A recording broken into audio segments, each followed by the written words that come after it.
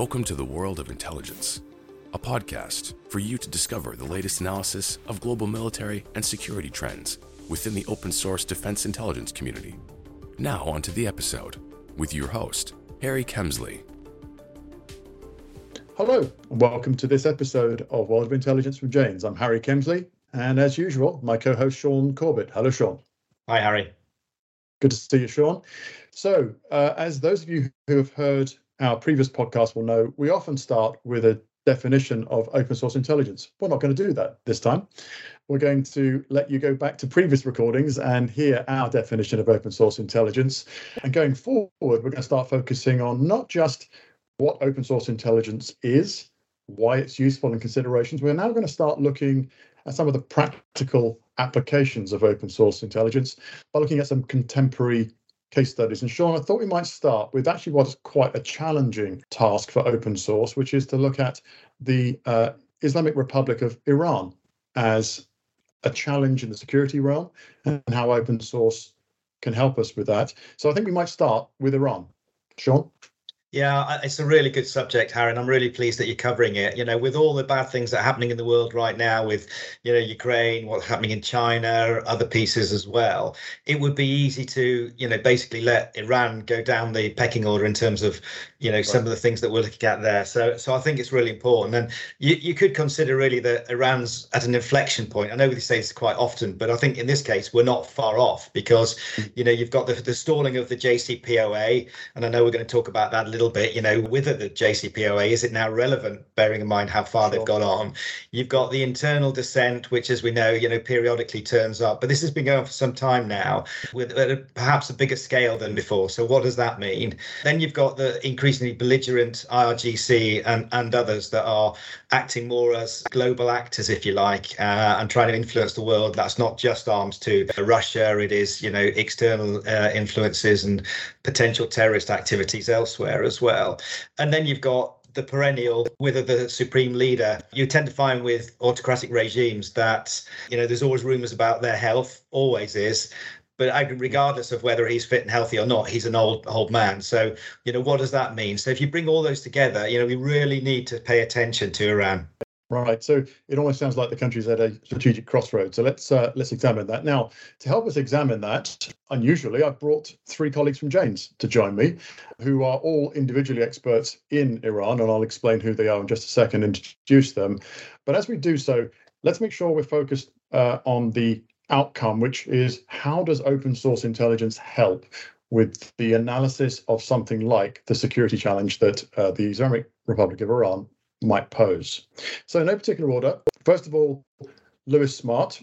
Lewis heads up the Janes Middle East and North Africa country intelligence team at Janes. Politics and international relations expert, he previously ran Janes' chemical, biological, radiological and nuclear team. Hello, Lewis. Hi there, Harry. Thanks for having me. Always a pleasure. Next we have Jake Abel, who has spent the last 11 years at Janes leveraging his previous experience within the US intel community, where he was an Iran expert within the Defense Intelligence Agency. He's also spent time with the US Congress conducting oversight for the House Permanent Select Committee and worked as a foreign policy staff member within the Office of the Speaker. Hello, Jake. Harry, good morning. Thanks for having me. Pleasure. And thirdly, but by no means least, we have Shrishti Punja, who is a senior analyst within the Janes Country Intelligence Middle East and North Africa team, with a particular expertise and over 3 years' experience on Iranian nuclear proliferation. Now, having a software engineering background, she is ideally qualified to apply advanced analytical techniques to the open source intelligence specialization. So, Shrishti, welcome. Hello. Hello, Harry. Thanks for having me. Thank you for coming. So, for the three of you, and with Sean's help, I believe that where you have a relatively closed society, such as the nature of the Iranian society, with heavy censorship, robust counterintelligence, it actually makes penetrating that kind of environment even more challenging for open source. As an intelligence we are trying to draw from Iran, it's very hard to do that when it's closed. So given that context, Lewis, perhaps I could start with you. To what extent do you think open source and the intelligence you can derive from it is actually suited for enabling a better understanding of Iran as a security challenge? Lewis? Yeah, thanks, Harry. So I'm going to be a bit controversial here and start by saying that I think actually, and I'll go on to say how OSINT can be a help, but also I think the issue is that actually OSINT can be a hindrance. And that's because although Iran is a closed society, there's actually quite a lot that breaks out of the country in terms of video, imagery, social media posts. You know, the Iranian regime certainly makes sure to keep as much as it can within the country, but there's actually significant leakage. And I think actually the issue with this leakage of OSINT is actually can make analyzing Iran more difficult.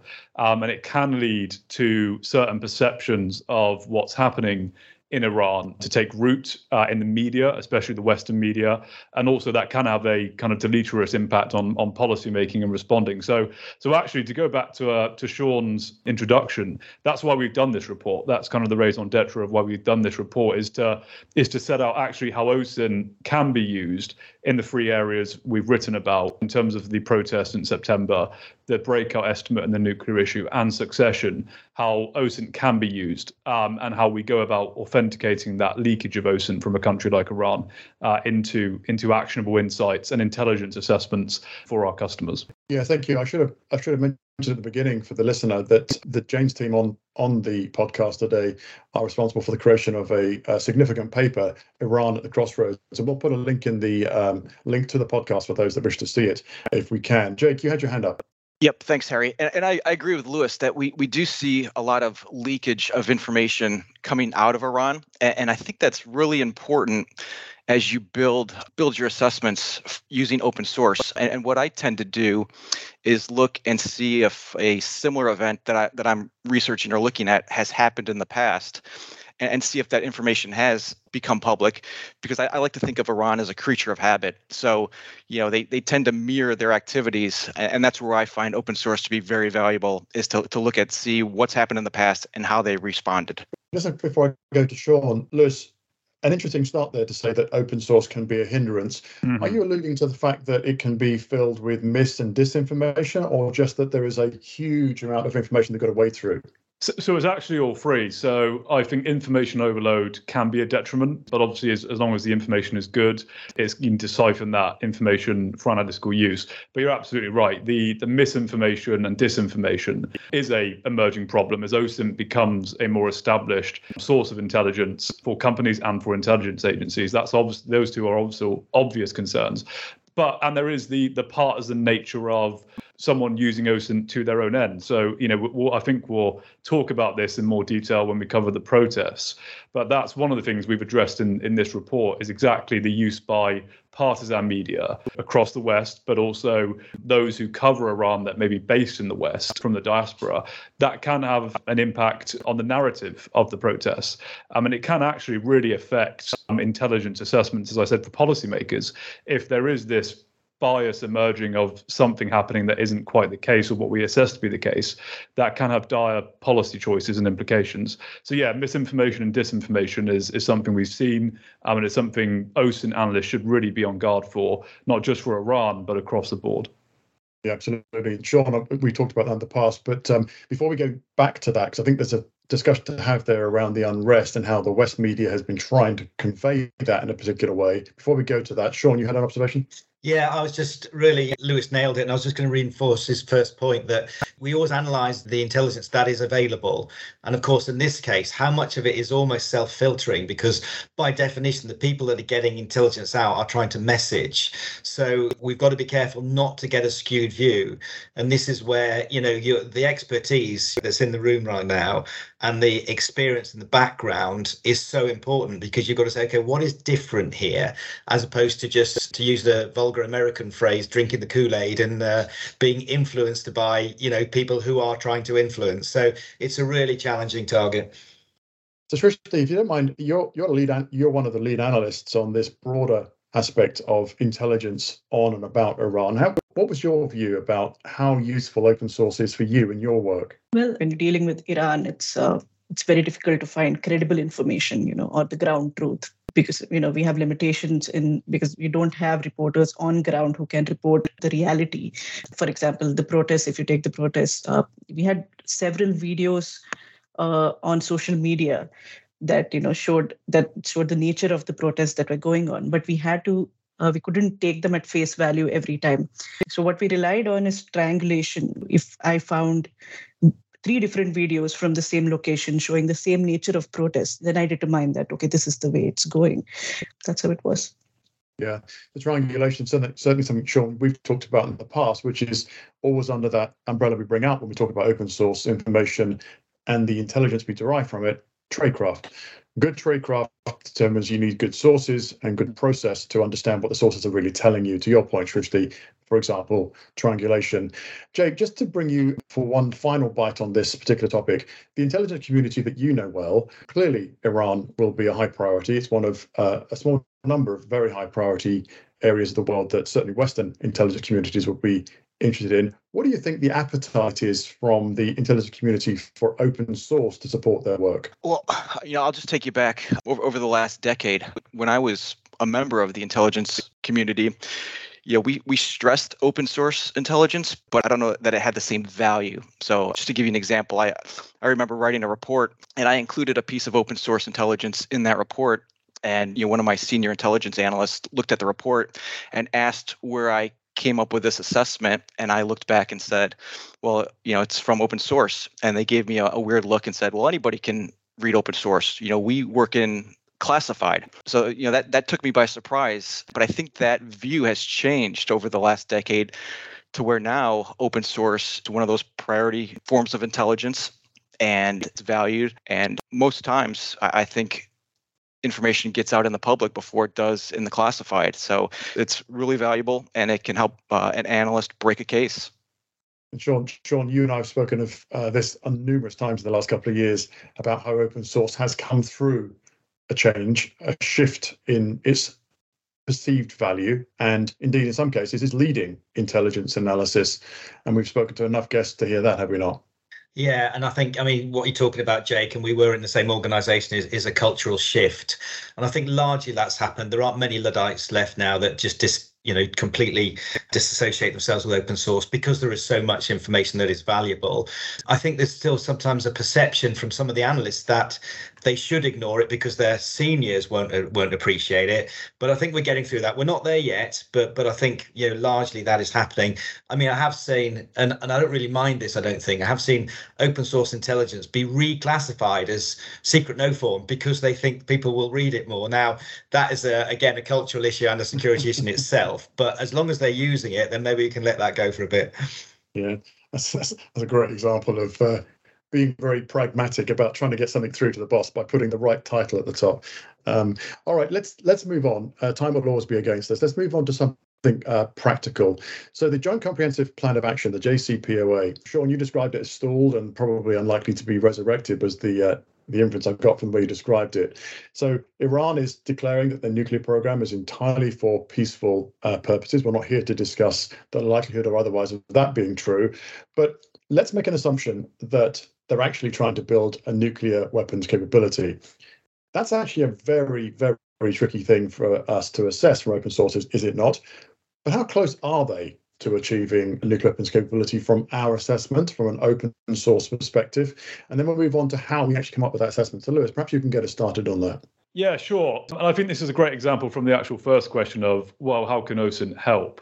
And in terms of Iran's nuclear weapons acquisition, if it chooses to do so, one of the problems is that this is an incredibly complex and momentous decision for Iran to implement. So first of all, it's a long process. It's not, the media will come out at certain times and say Iran is close to a nuclear weapon. But what does it actually mean? Because from the actual acquiring of the nuclear fissile material, that's one thing. Then there's the actual weaponization of that material into a warhead, which is another thing. And then there's a delivery of that vehicle. So those are the three things that should be assessed together, but also independently, technically.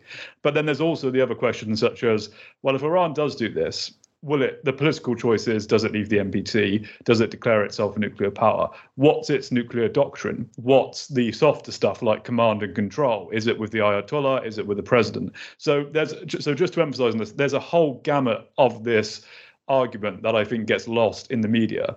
Now, for us to tackle this as open source intelligence analysts, we think and have developed a breakout estimate using open sources. So the part of the puzzle about the acquiring of weapons grade fissile material, that's where we've applied our OSINT analysts and expertise.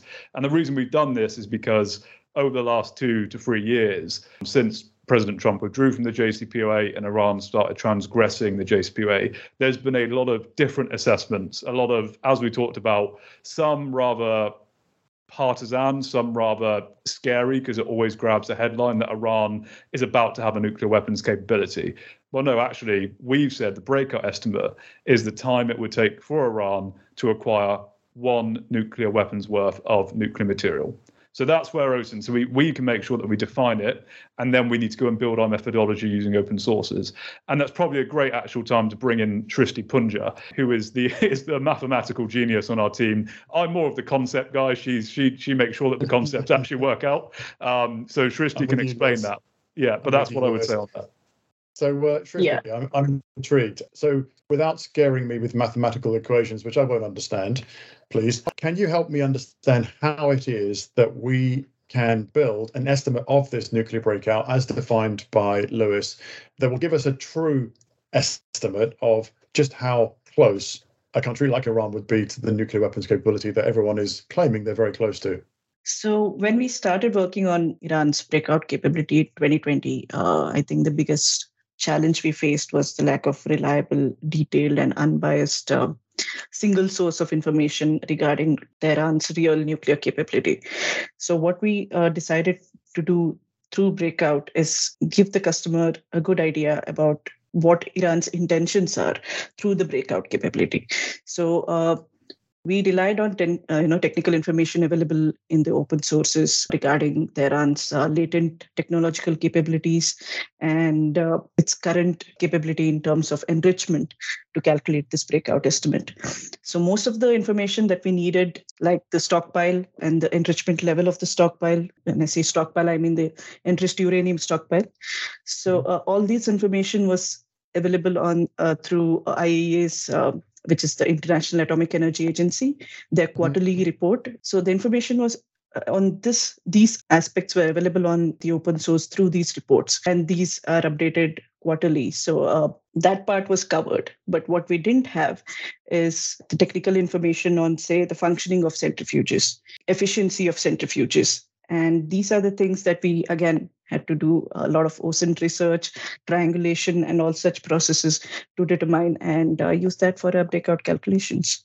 So how long does a process like that take, Shrishti, to actually get to a point where you feel as though you're gathering sufficient content in your analysis that you can start to triangulate well enough that you can say, our estimate of the breakout of Iran nuclear capability is X? How long is that process? Depends on how lucky you are, Harry. I suppose, it took us about, say, 2 to 3 months, I would say. Okay. And we had a fixed number of things that we had to factor in to calculate the breakout. That didn't change. What we needed was credible information, and that required a lot of digging through the open sources, sometimes even consulting external experts who have worked with the IAEA previously. So that gave us a lot of insight on certain things that, I'm not a nuclear engineer. So for me to understand how much quantity of uranium, enriched uranium is required in reality to build a nuclear bomb is something that a nuclear engineer can, give more insight about. So right. Yeah. Right. So it's not just about getting that report from the atomic agencies. It's also about speaking to experts who really understand the so what of that content and bringing that together. Lewis, sorry, you had a comment to make. Yeah, no, that's Trish's exactly right. And I would just add that through OSINT, we also need to be very clear in our methodologies what we're not including. So in our methodology, we say, we assume that this is not taking into account these factors, which we are unable to verify. Iran might very well have, 6 other facilities dedicated to spinning centrifuges that we don't know about through the open sources. So in our breakout estimate, we make very clear, and if you subscribe to James, you can see it in our Iran CBRN profile. But if you don't subscribe, maybe you should, that we actually list out to customers exactly what what Srishti is doing and what her assumptions are, what OSINT we've used and what we don't have, because that methodology is important to convey to our customers, because I think there's a risk sometimes that OSINT may overstep itself, and that's where OSINT may get a bad rep because it overstretches itself. We should be very clear of what we can and can't cover. Sean, I'm interested to come to you and to Jake for an intelligence community perspective of the utility of this kind of estimate from open source intelligence. Srishti, you had a point there before I go to Sean and to Jake. Yeah, I just wanted to add to what Lewis said, just about transparency. So even when we did find other breakout estimates online, there was no transparency about the process that was used, the methodology that was used. So what we did by building a methodology was give the customer the transparency to understand, okay, this is how it's being calculated and this is the information that's being used. Right. So, minimize the misinformation about it. Yeah, that's a great point. And I think, is it not fair to say to Sean and to Jake, both ex-intelligence analysts themselves, that actually just knowing how something was estimated and the process and the sources that were used is actually very useful for you to assess against your own, perhaps more exquisite secret versions of the same? So, Sean, let me just start with you in terms of an intelligence community's perspective of an estimate generated from open sources, such as the one we've heard here from James with the breakout estimate. Yeah, well, I think that there's a couple of other points I wouldn't mind making as well, actually, on the back of what Lewis said. But yeah, I think validation is one of them on open source. And a lot of the information, let's face it, that's being used is from the AIEA as well. So, one would think or like to think we're going to come up with similar conclusions. And that's always good to reinforce without having, groupthink or anything like that. So I think that is important, particularly when the focus is on one specific area, because you do tend to go to the sources that you know and trust. So the IC will go to its own sources, the exquisite stuff as well. And there's a degree of granularity that will be different. And where there are gaps, that is where I see the IC going, right, okay, now let's put our exquisite resources, as you call them, into trying to find what those intelligence gaps are and building up a bigger picture. But this is a classic case where I think open source very much can help to validate what is going on within the intelligence community. I've got a couple of things to say, but I'll let Jake finish on this one first. Yeah, let me come back to you just a second. So, Jake, your perspective on this utility of the open source breakout estimate.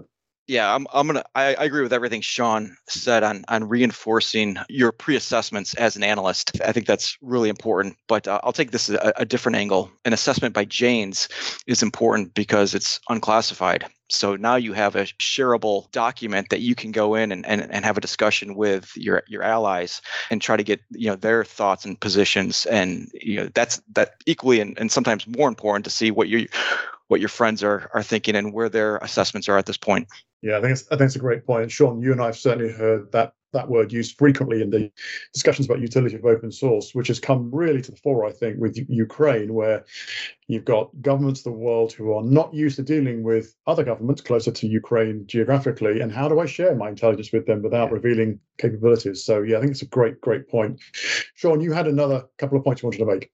Yeah, just again, and I think there's two really important points here. I think it's all very easy with an intelligence problem set to say, right, we're the end of a certain thing. So we've reached breakout, right, now finish and move something else. But this is a journey. This will not be ongoing and even if they do, and when they do, I would argue, reach that capacity to create one, or enough material for one nuclear weapon. It's very important to say it in that way. That's not going to stop the process. It will keep going. So you've got to keep monitoring it. But then I go back to the really other good point where threat equals capability plus intent plus opportunity. So if the capabilities are there, what is the intent? It's what Srishti was saying, actually, is that we've really got to understand what they want to do with it. So that needs us to look at what their doctrine is going to be, but also at the tactical level, how and when and why are they going to weaponize it? You might have the right level of materials to actually produce a weapon, but actually weaponizing, as others have found, is quite complicated. So, we need to be looking, where would that happen? How would that happen? And what would be our indicators and warnings? So it's part of a full journey. And I might argue that when you're starting to look at doctrine and how a country will use a particular capability, that's when, again, open source has got a chance, because these things get discussed at the political level and may get exposed. I'm not saying that will be the case in this event, but so this is all part of a journey. Yeah, just to add to what Sean said, it's a breakout is just an estimate of the time needed for one weapons worth of nuclear enriched uranium. So it's not necessarily determining what happens after that, which is the process of weaponization and the political decisions that come into play. Also, to add to what Jake said about unclassified information, so just I think a couple of days back, the Undersecretary of Defense stated to the House of Representatives that it would take Iran 12 days to break out. Now, the Jane's estimate is about, say, 8 to 9 days. Now, we go back to the methodology again, and because most of the other open sources use the IAEA's term, which is called sufficient quantity or something along those lines, which is 25 kgs is the amount that is needed to build a nuclear weapon. But what Jane's is using is less than that, because we have consulted with external experts who don't believe that this quantity that's stated by the IAEA is updated. They think that it's outdated, and the technology today would mean that we would require lesser quantity to build a nuclear weapon. So that's another thing that goes back to what Jake added. Yeah, so again, understanding how the estimate has been created and how it comes up with the outcome is almost as important as the estimate itself, for the reasons we've said. All right, look, I sense we could probably spend the next hour talking about this, but I'm going to move us on. Let's move on to the internal unrest that we've seen reported out of the country in recent times. I think it's fair to say there have been some fairly optimistic commentary about what might be going on and what that might be leading to in terms of potential regime change, etc. Now, it's fair to say that the unrest has been fairly enduring, perhaps more so than we've been used to. But how realistic is this scenario of regime change, given what we've seen from internal unrest? Is this misinformation or misunderstandings of what's going on in the country? Let me start with you, Lewis, on that question. Yeah, thanks, Harry. This has been a fascinating test case for open source intelligence, and also for the MENA team in our new country intelligence unit. So, this is in no way bragging in any sense, but our assessments early on, a month or two after the protest, were that this was unlikely to pose a significant challenge to the regime. And I think actually this poses a really great question of, our assessment seems to have borne out, but that's in hindsight. But actually, one of the reasons that we actually thought about it is, well, why is this our assessment? Because there's protests everywhere. There's protests across the world, not just in Iran. But the problem is this was quite a significant outbreak of protests in the country against an autocratic regime that does, shoot its own people. So, for us, we had to go a bit deeper. And I think this is where OSINT, as an input, needs to develop its tradecraft to make sure that the analyst it's got its OSINT input, but to get to its output of intelligent assessments, it needs to be a bit more open about the black box in between. And this is the great old question of structured analysis techniques and what's in that black box. Is it intuition? Is it art, or is it science? And I think for us, we adopted a model to help us clarify our assessments from Hossein Basharia, who's got 8 factors when looking at revolutionary moments. And in fact, this helped us to actually solidify our outlook and assessment much more coherently to us, but also to the customer. And this is what our report details. It says, look, actually, the protests, while they are highly emotional, there's a lot of protests, and it is significant. It's significant mainly in its anger, right? It's significant in the sense of people are clearly fed up with this autocratic regime. But, and that's the big but for our intelligence assessment, is this is not a threat because, one, there's no leadership of the protests.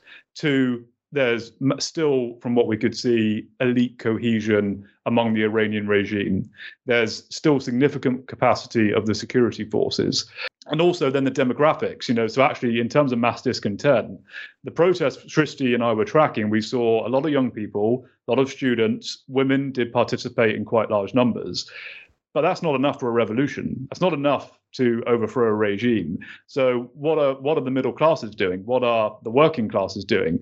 Where's the buy-in from the other segments of the population for this? So, I mean, I'm starting to go on a little bit, and there's a lot to digest there. But overall, I think this was a test case, not just of OSINT as an input, but also for us as analysts to check our black box and to make sure we know why we're saying what we're saying, but also our customer does, and how that may change with new events and inputs into that model. Yeah, that's great. And John, I'll come to you in just a second. I I think what I took from that was when you mentioned the use of a framework, a model to actually start to segment what you're seeing, understand how those things interrelate, and then coming up with predictable and somewhat normalized outcomes from your analysis, as opposed to it being, as you say, a black box, which is very, very hard to analyze what's going on inside and it's spitting out results. Sean? I was just going to reinforce what Lewis said in terms of, you can learn parallels here. So the Arab Spring, for example, the reason that a lot of the regime changes failed was because they were protesting against something, but there was no organization or no sort of new model or new leader or new philosophy around which to sort of cohere. And that was a real issue. And I suspect that's what we're seeing here as well. Yeah, Jake? Yep. Thanks, Harry.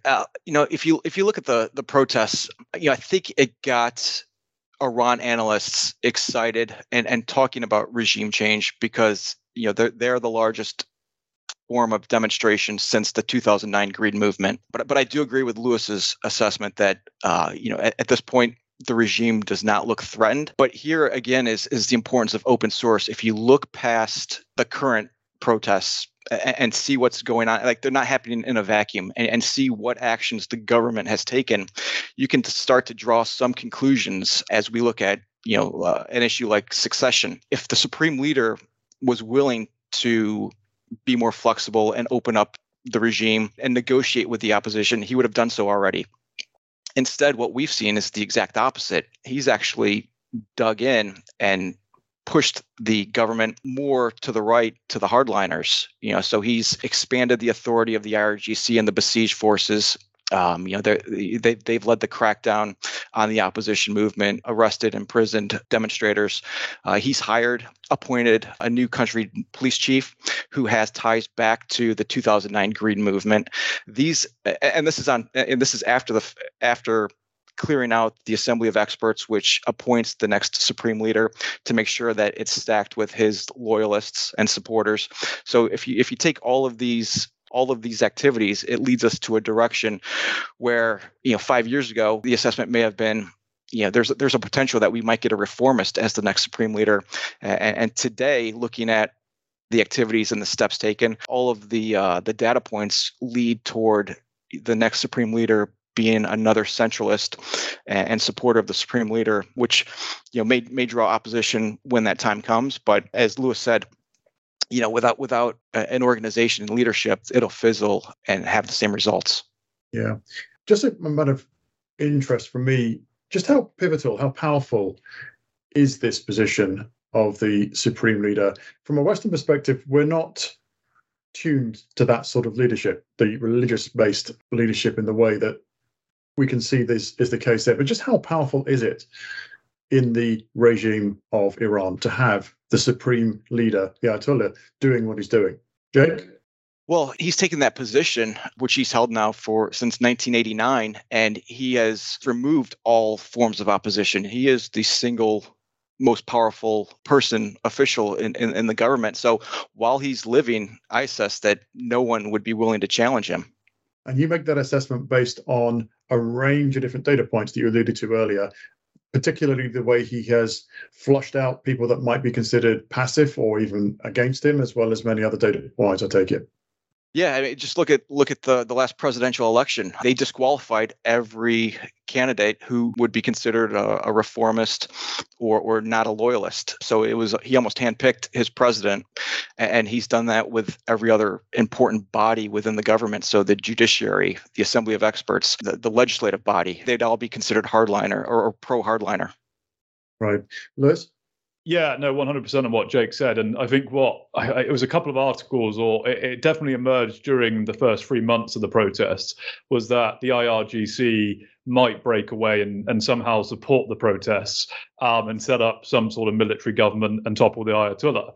And that's again what we talked about before, where the OSINT has got to clearly delineate the noise from what is authentic and useful. And this is where people start to mirror image or start to project their own hopes, on open sources and use open sources to their own effect.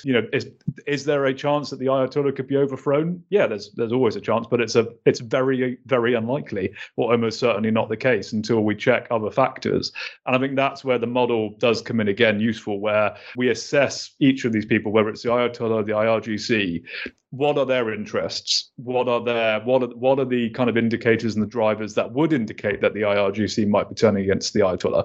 It's not impossible, but it's very unlikely. And we need to, as OSINT analysts, set up, so we've got our inputs. As we said, we've got that methodological kind of box that we're using to actually analyze the input of OSINT, but also not getting stuck by these methodologies. They can't just be exclusive. You have got to accept that there's other things, factors out there as well. Yeah. Thank you so much, all three of you, Sean as well, for your contribution to that. It's a fascinating topic, taking us right back to where we started then.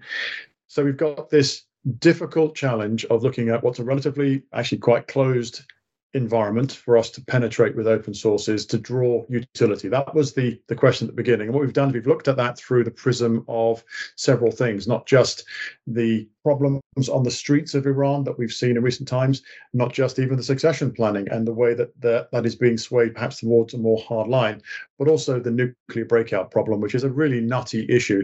And I think in all three cases, we've seen real utility from an open source perspective for a variety of different purposes. So just to wrap up, as always, I'm going to ask each of you, if you wanted the audience to take one thing away from this session, what would it be?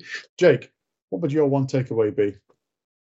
Yeah, my one takeaway is, as you look at the potential for the Supreme Leader succession, if the Supreme Leader determines that the government is not stable, you may see him, which would be, there's no blueprint for the succession process because it's only happened once in the Islamic Republic's history. You may see the Supreme Leader call for his successor prior to his death. In that case, we may see a hereditary succession. Interesting. Thank you, Jake. Lewis? I suppose it's too brazen to say that people should subscribe to Jane's and read our report as a takeaway. But on a more serious note, I think it's on the emphasis of, and this mirrors my own journey of OSINT is an increasingly valuable sector, but it's an input, it's an intelligence input, and we should, as an OSINT industry, focus on those, the process that goes through and how it gets to our outputs, and make sure we're firmed up methodologically and from a structured analysis perspective there. Yeah, thank you. Shrishti, your thoughts? Yeah, so I think one takeaway for me is Iran's intentions or say incentive to build a nuclear weapon is something that's in question right now. So we need to look at what would be the cost that Iran has to pay in terms of, say, economically, which is already paying to a certain extent right now, and also and politically, what would be the price that Iran has to pay? And when it comes to succession, when you're talking about issues such as regime stability and succession, would getting a nuclear weapon actually bolster Supreme Leader's position or the let's say the principalist position in Iran, or is it going to be a challenge even after they build a nuclear weapon? Thanks, Shrishti. That's great. Sean, final word. So, other than the very obvious point that open source intelligence does have a pretty strong role, even in the hardest of targets. And I think that's really important. It's not just gap filling. It's not just context, and it's not just shareability. It's actually got some value in itself. But I'd use an almost more subtle one as well. And it's an area of tradecraft that we've spoken about a little bit before, that to fully understand a particular intelligence problem, you need to try and get into the mindset of the potential adversary or the person you're looking at, not look at it through your own lens, if you like. And I, there's a really good anecdote for this. I was privileged enough to be part of a really quite high level think tank when ISIL was at its prime. We were in Jordan with a bunch of academics and other people that really knew the subject and the discussion was, what do we do about it? And there was an Iranian academic that joined as well, which I got quite excited about. And funny enough, when he turned up, he didn't have two heads and didn't have explosives all around him.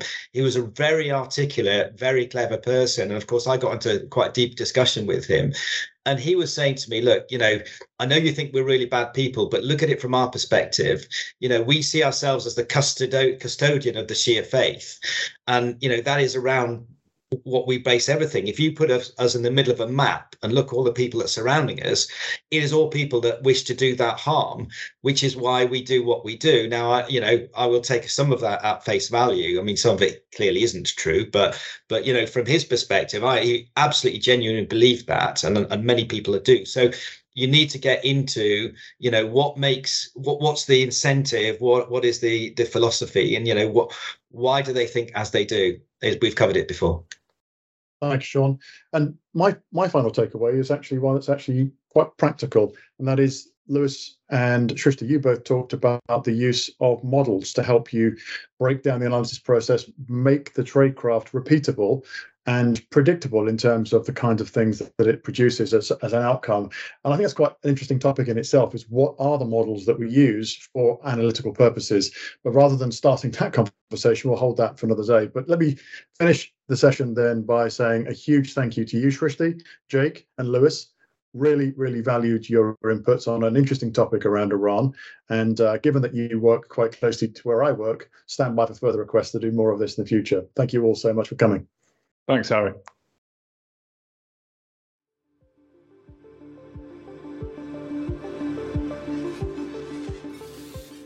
Thanks for joining us this week on The World of Intelligence. Make sure to visit our website, janes.com/podcast, where you can subscribe to the show on Apple Podcasts, Spotify, or Google Podcasts, so you'll never miss an episode.